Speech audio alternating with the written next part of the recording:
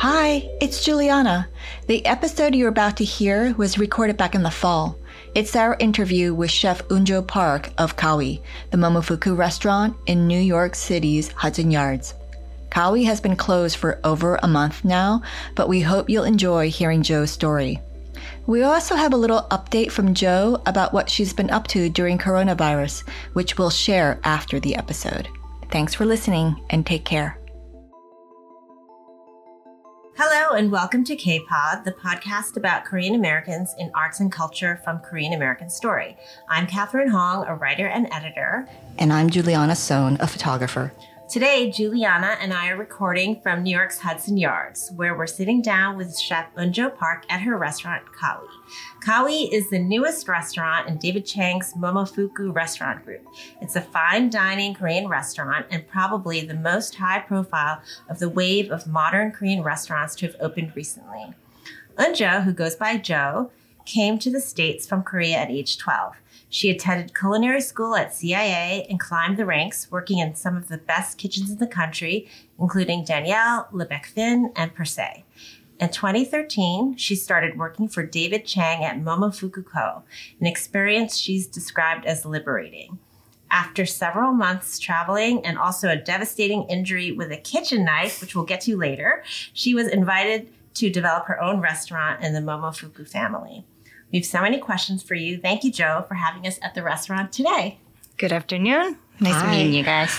So maybe we can start off talking about the day that the reviews for Kawi came in. And I think it was especially dramatic because the New York Times and Eater both came out the same day.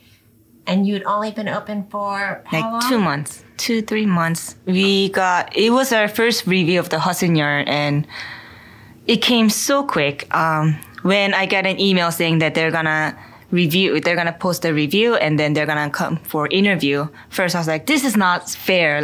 We just opened, we're just getting started, and we're getting reviewed already. So how common is that?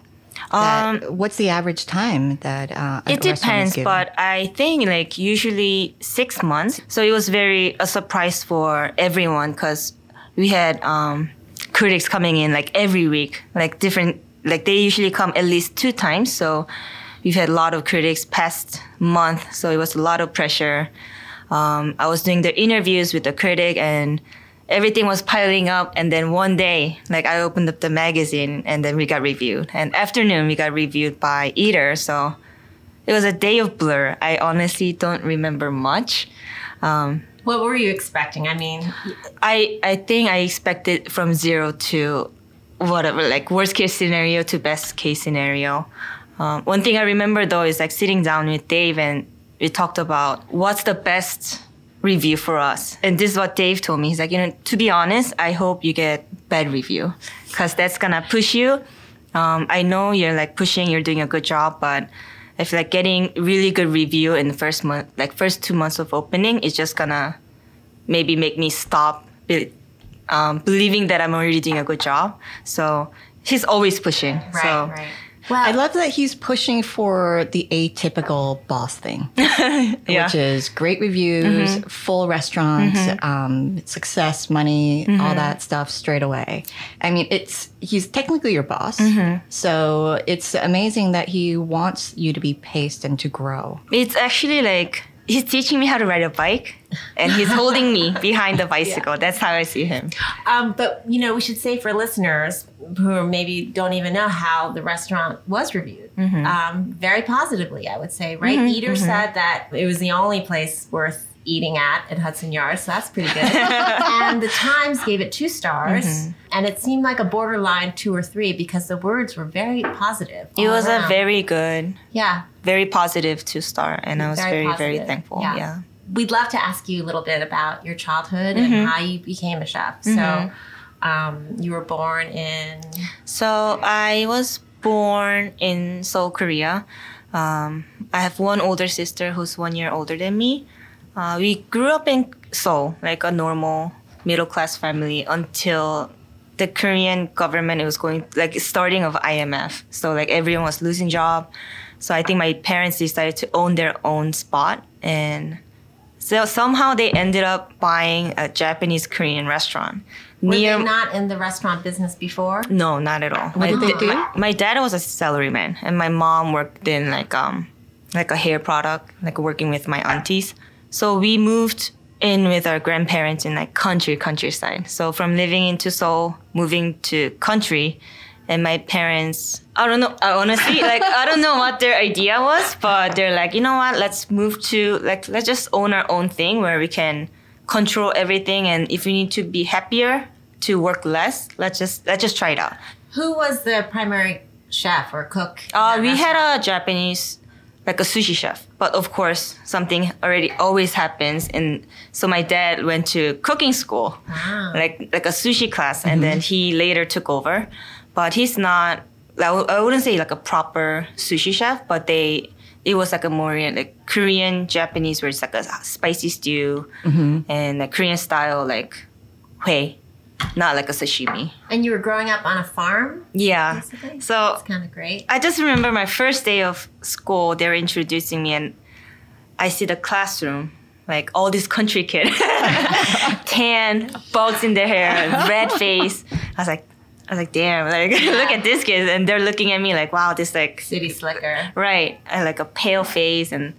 Okay, I'm having like flashbacks to Totoro. No, like really. And then like, you know, I pull out my crayon. It's like 24, where there's like very little. They're very curious. I remember that. And also I remember a month after, I'm just like them, bugs in my hair, tan, like red face. I just remember my mom like yelling at me like how that happened within a month? Like, who are you? So that was the beginning of the countryside that I remember. I see. And you lived there until you were 12, right? So tell us about coming to America. So Korea was going through crisis. IMF happened. And my dad friend, he actually invited my father to check out Philadelphia. He owned like a grocery store. So my dad went by himself, and then he came back and basically told the family that we were gonna move to America. And I was so young that it didn't really register. I was like, yeah, like something fun, like something, we're moving. And none of our family spoke any English. Only my dad was the best at it. But now I remember, I'm like, wow, like I can't believe he went through that with carrying all of the family member. Because like now I see him, I'm like, he doesn't speak any English, you know? Yeah. Was it really hard adjusting? Oh, it was very hard. Like, were you teased or were you lonely? I got teased. My sister got teased. You know, they would just kick under the chair or something small. Yeah, like I remember like we would share a bedroom and we'd be like crying. I'm like, why are we here? Like, can we please go back to Korea? Like, this sucks. Yeah. I miss my grandma. But I'm sure my parents struggled more, you know. I think they tried to open up a restaurant here too, but something happened. They lost the money, so they both start working at the cleaners, which is very Korean. Very Korean. Yeah. It's the Koreans already established that society, so they start working there. My dad working double, and yeah, like small apartment. They worked a lot, so when we were home, my parents wouldn't be there. So like I would usually make small snacks. I think that's how I got into cooking. Not cooking, but like food in general. So you didn't have family to raise you once you got here during the day because your parents were off working. So it was just. But you and I your was sister? so used to that because like even in Korea, now thinking of it, it blows my mind. Like second, third graders, just like 5 of them, just running around, like staying out all night because my parents are not here. My grandparents, they're like, you know, it's country, like they're not worried. So like. Do you know the term 서리?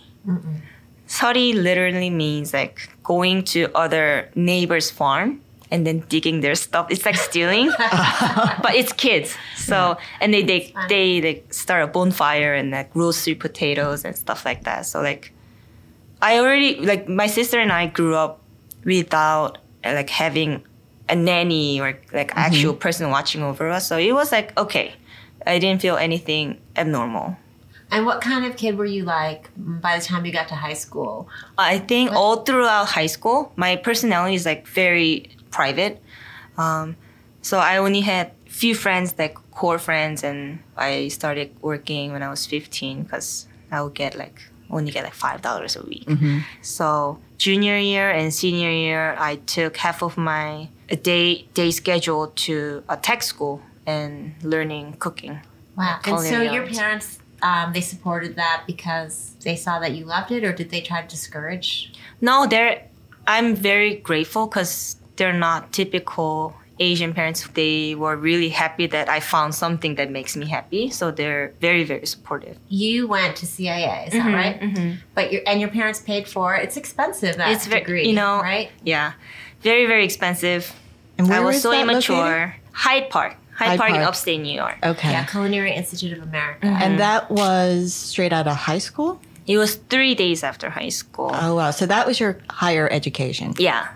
So Right. And that's where you train in classic French technique and all of that really all of rigorous non-Korean, basic stuff. Yeah. I mean, it was all the American food I knew was cafeteria, and then that was it. Because after work, I would come home and then eat Korean food. Yes, it's very expensive, but I still recommend all the young cooks to go to cooking school because it really like builds your foundation. And I got out so much of it, and I had so much fun. Do you feel like you found your people there where maybe you didn't in high school, but And then, I think cooking actually changed my personality from really shy. I'm still very shy, but from that shy, quiet, very private into cooking. Like once I started cooking and talking about food, it really kind of opened me and then changed my personality too. well, you must have done very well because if your first job out of school was Danielle, right? That's got to be. It's like graduating and getting your. I don't know. I got things Goldman super Sachs. lucky. Right, exactly. Yeah. Getting hired at somewhere like that. I didn't know anything about Michelin star, so I just applied like all the restaurants that everyone was applying to. And somehow they called me to come for a trail. And that time I was actually moved back to Philadelphia. I asked the chef, I was like, Chef, I'm sorry, but can you just let me out at 11:30? I have to take a bus to Philly. He's like, you came from Philadelphia? Maybe that was that, but I got hired. Right. So walk us through what a trial day is like. So this is like back in 13 years ago. Trail, you come in, you don't get paid, and then you just work whatever the test that you're given, and then they just like basically see you how you fit into their kitchen, and then same for me too. I see like if I'm gonna like it here or not, and then they see your knife work, how you move in the kitchen, and they tell you if you're hired or not. What do you think your strengths were at that time? I guess I had nothing to lose, and I didn't know anything, so I just like focused. Yeah. And it seems like you are an incredibly hard worker. You work like nobody else. Yeah, I think it comes from having immigrant parents. Yeah. Just like watching, you can't be lazy. Just imagining what they went through for us to have this life, Right. So tell us a little bit about, after Danielle, or a little bit about your early kitchen experience and moving throughout different kitchens. Okay, so right after culinary school, I thought I was a chef. I was full of it. I'm like, I'm going to be a chef. I'm going to get paid so much. I'm going to take care of my parents.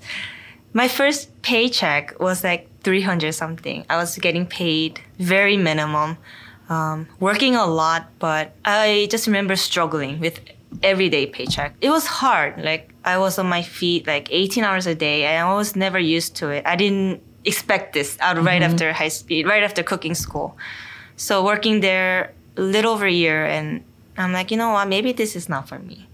Maybe I should go back to normal college. You know what? Let's give it up. So I moved back to Philly actually, and just hanging out, talking to my friends and family. One of the chefs from Danielle was like, you know what? If you're just hanging out, why don't you just try out my friend's restaurant? See if maybe it's a smaller restaurant, so it might be easier for you. I was like, okay, I'll give it a try. That was Le Bec Fin. Right.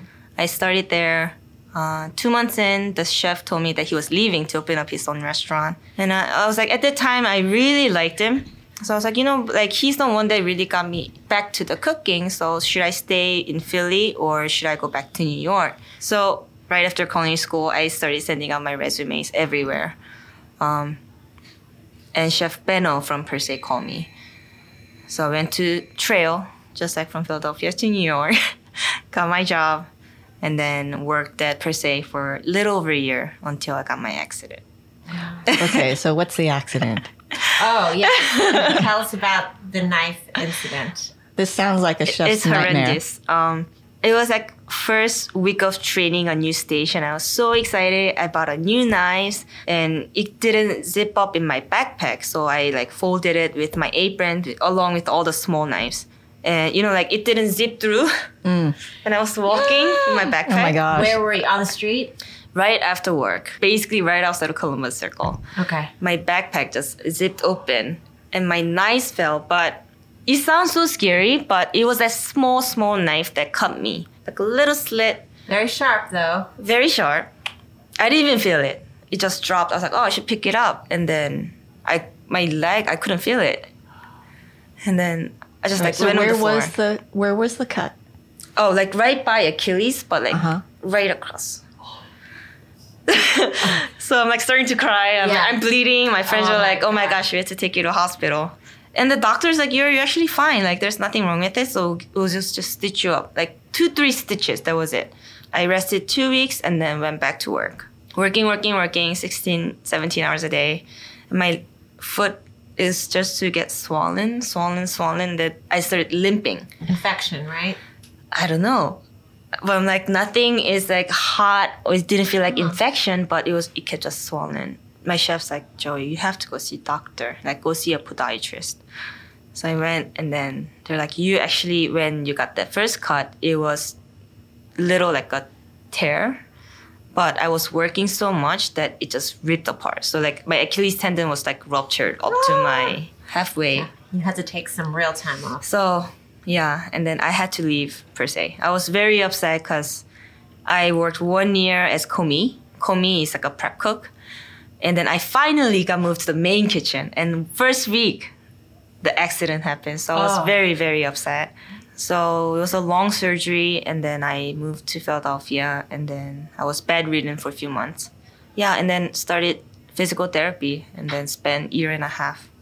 Oh my God. It's a lot of recovery. I think I could have actually finished everything in 8 months. But my parents were like, this is your only time that you're gonna have a full rest, and I know you're gonna go back to work, so just take your time now. Yeah. It's interesting hearing that and the time frame, because when you read about you and your career, it's this like list of these like fabulous restaurants and this like great education, and you hear about how that broke down and how you had to stop and then reconfigure it. And then you had to stop. And then, I think you've gone back to Philly about 3 times now. Yeah, no, seriously though, like people think that, right after high school, culinary school, Danielle Per Se, like, and it wasn't like that. Like, I struggled so much. Like, after Danielle, I'm like, I can't do this. After Per Se, I'm like, I don't know if I can do this. Like there's always that little hill that I feel like I can't, but then I take a step back and then it gets me. And you were going. at these, storied restaurants, but you hadn't been there long enough to kind of prove yourself. So there must have been a worry about leaving that. Right. So after 1.5 years, when I'm like, okay, I'm really ready to go back, I was like, I have to go back to Per Se. Because like, if I don't go back, this thing's gonna just stay with me forever. So I went back to Per Se after 2 years. And I'm like, okay, now I see what Per Se food is. But what else do I need to know? And a good friend of mine was a good friend of a chef at Momofuku Ko. And he actually reached out to me saying like, hey, are you looking for a job? We're actually looking for a line cook, like Comfort Trail. Per Se is pretty much regarded as the best restaurant in America. Momofuku Ko is so different. It's not even in the same category because it's only 12 seats. Is that right? Yeah. Okay, I could never get a reservation there. Yeah, you can't. That's the fun of it, I guess. You can't get in. I think I was very ignorant back then. Like, I'm a Per Se cook, and I was actually not interested in Momofuku. I saw Momofuku as a ramen shop, and I wanted to stay like a Michelin star, fine dining. I'm like, I'm gonna stay classic French. I'm gonna do all this like beautiful, like a foam and whatever. And but like just give it a try. It's a small restaurant, and I hear good things about it. So Momofuku Ko back then, the old Ko was originally old noodle bar spot where it's like a sushi counter. There's 12 seats.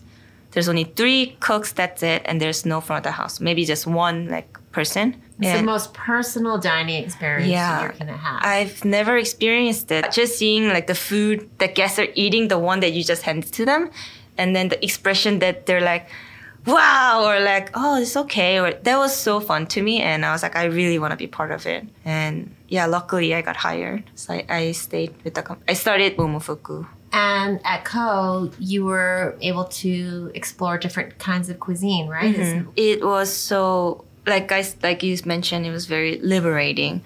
Using fish sauce, soy sauce, all these like funky things that I didn't think, I was embarrassed before as a child, But now I'm like showing it off, making this dish better by using a 1 drop of fish sauce. I was like, wow, like this is where I belong. So then after Momofuku Ko, you spent some time traveling. Is that right? Like backpacking by yourself? Yeah. So I was like 28 or 29, turning 29 before 30. Just working New York back and forth from Philadelphia. I didn't even travel within states, so like I have to travel. I kept telling my friends years that I wanted to travel, but with the cook's salary, you can save money. But at Ko, I was able to save some money because back then we were getting tipped. So I was able to save some money, and I think a few months after turning 29, I was like, I know Momofuku Ko now, so I think I'm ready to leave. Dave actually sat me down to have me stay longer, and he actually told me that he wanted me to grow within the company back then, but I was sure that this is what I wanted to do. So I quit. I put all my stuff, my parents, back in Philly. So is this the time when you spent time in the temple? No. So they were just actually traveling Korea. And then I met up with a friend who we met at Per Se. Her name is Lucy. She runs Pichana and Gawon in Korea. And she's like, if you want to learn Korean food, I have a restaurant here. So just move back when you're ready. I was like, all right, you know what? I'll think about it. And then after traveling, I came back. My sister had a baby, so I stayed with them for a little bit, spent some time with them, and moved back to Korea to work. So she offered you that job. And why did you think, I'm ready to leave New York? Or what was it about going back to Korea that appealed to you? I think it happened during Ko. Chefs gave me a lot of freedom to be like, hey, like, create some like canapé, or there were like a lot of things that I wanted to do to put up a dish, but I didn't know much of Korean food, but I still get inspired by it because I eat it every day. And I'm like, if I want to make a food that's representing myself, that I should know it. So just like going to cooking school, I'm like, maybe I should learn the foundation. One thing that really was interesting to me was that K-town food is every Korean food that you know in one restaurant. You have bibimbap, you have galbi, you have noodles, everything. But Korea, I realized that they only have special, and I loved it. Like, like you can just go this restaurant for like really good kimchi stew, and then you go for this tofu. So I searched for them, and then I had so much fun eating those food, and especially going to the markets. It's actually like insane how much greens or herbs that you've never heard before, or tasted before. It's like so many in Korea. So I highly recommend. Like, when was the last time? Gosh, I think it was like 13 years ago. Wow. Yeah, 14 years ago. I went in 1989. And that's you have to go. I know, it's really different. Yeah, food is amazing. So you were working at the fine dining Gawon, and in your free time you were exploring and tasting and going all to these little restaurants in Korea. Drinking a lot of soju. So you were a chef in a Korean restaurant in Korea? My title was like a junior sous chef. And this is like a 3 Michelin star restaurant in Korea, right? One of the best restaurants in Seoul, would you say? Tell us the name again. It's Gawon, Gaon. There's only 2 Michelin 3-star restaurants in Korea, and one's Shilla and one's Kaon. So how did this restaurant get started? Oh, Kawi? Kawi, yeah. When I was working at Kaon, Dave came to Korea for the Pyeongchang Olympics, and he came to interview the chef, and then he knew that I was working there, so we met up. He sat me down. He's like, Joe, like there's this new project happening, and I really want you to be part of it. And I'm like, I'm not ready. I'm like, chef, like there's no way. And then he's like, okay, just think about it. And he came back 3 months later. He sat me down one more time, and he talked in more details. Like, this is your growth. I believe in you. Like, at the time, I didn't believe in myself, but just knowing that someone like Dave is really believing in myself, and then for him to come to Kaon to tell me all these stories, to have me back in the restaurant, I think that got me motivated. So he knew he wanted to do a Korean restaurant, is that right? No, like what was his idea back then? Or it was an empty thing. Even after I joined, I had no idea it was gonna be Kawi, that Kawi is it right now. We discussed, is it gonna be Korean? Is it gonna be Korean American? What is it gonna be? Like, you know what, let's just test it out. And then he's like, do whatever you want. I'm like, chef. It's scary sometimes. I'm like, given chef, that too many options, too much freedom. I'm like, chef, but I don't know what I want. I don't even know my voice. So he guided me. He's been very, very patient. He's still now. It says right on your website that this is your vision, and he's giving you this license to express yourself. He doesn't want this to be like every other momofuku, right? Yeah.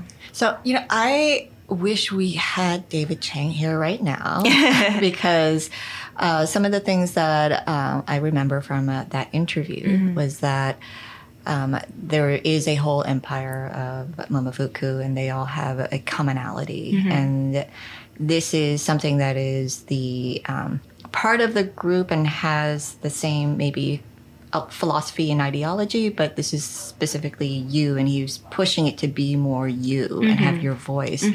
And if it's the first in the momofuku enterprise that is that, like, do you know, or has he ever said what he saw in you or what he wanted? Like, what of you did he want to be part of his group? Do you know what it is? Honestly, I don't know.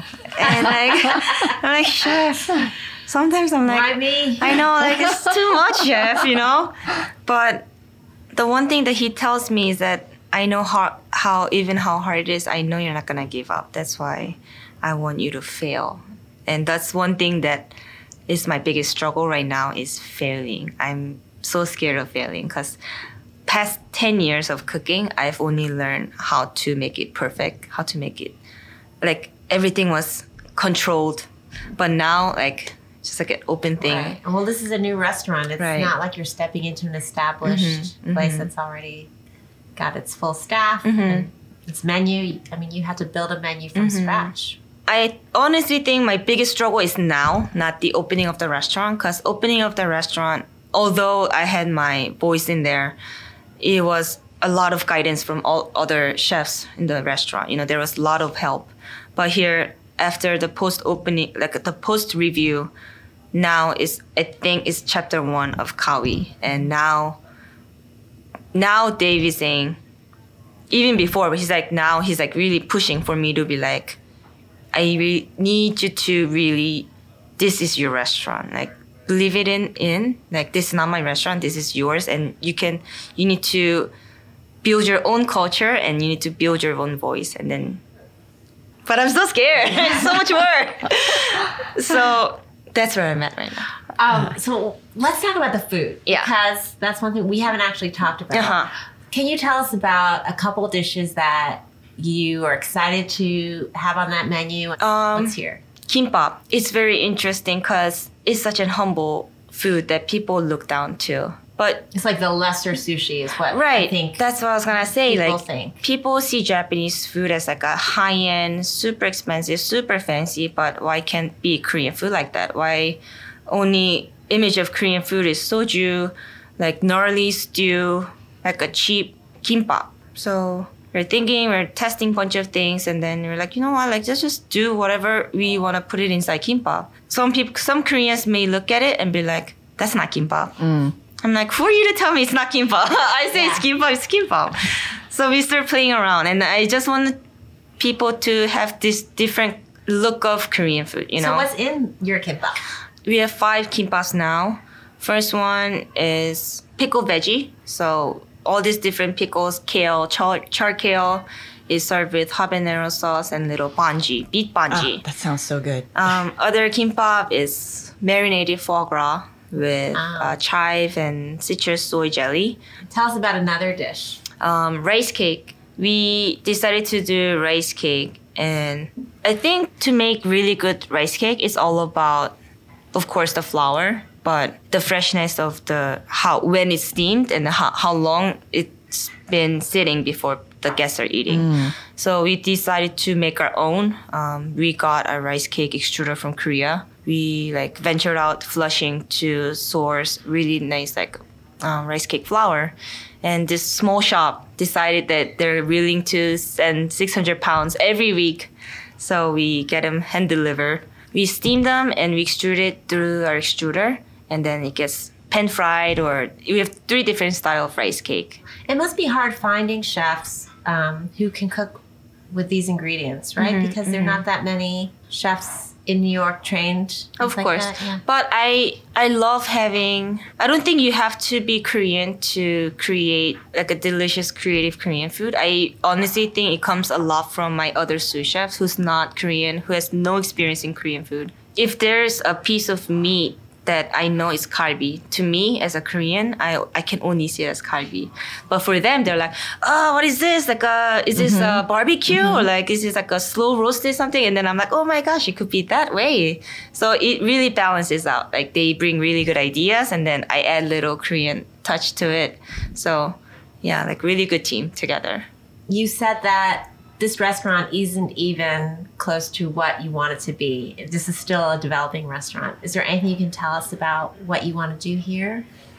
It's not that it's not a restaurant that I don't like, or not that you don't like it, but that I'm still finding my voice and finding my style of cooking. So I think I don't know how that's gonna end up, or I don't know how that's gonna look, but I know there's so much more that we are just so excited to work on it. Yeah, just very excited for more personal touch and more characteristic than generic restaurant. That's what I want. I want people to come to Kawi and be like, this is Kawi's food, and I can actually really taste the care and the love went into it, because that's one thing that I drill all my cooks. It's something I'm learning, that you can drill people to care about what they're doing. Yeah. It's really hard. So right now I'm just showing them how much I care, and hopefully they pick it up from that. Well, we're so excited to try this food. I'm so excited to have you guys. That's what we should do now, is eat. Yeah. Well, thank you for having us. No, thank you so much. Happy to meet you. Hi again, it's Catherine. Since recording the episode, Kawi was announced as a semi-finalist for Best New Restaurant by the James Beard Foundation. The winners will be announced in May. And earlier this week, we checked in with Jo, who's been socially distancing at home in New York City since the restaurant closed on March 14th. She reports that she's been conferencing with the team at Momo and that she's tried to teach herself to play piano and guitar. She also told us that she's made a few batches of kimchi and that she's been eating lots of rice, noodles, and kimchi jjigae. Mostly, she's looking forward to getting back in the kitchen at Kawi. Thanks for listening, everybody, and take care. K-Pod is a production of KoreanAmericanStory.org. Our editor is AJ Valente. Our producer is Jessica Park, and our executive producer is HJ Lee. You can follow K-Pod and see Juliana's photographs of our subjects on our new Instagram at KPodPod. That's KPODPOD. And you can always email us with comments and suggestions at kpod@KoreanAmericanStory.org. Thanks.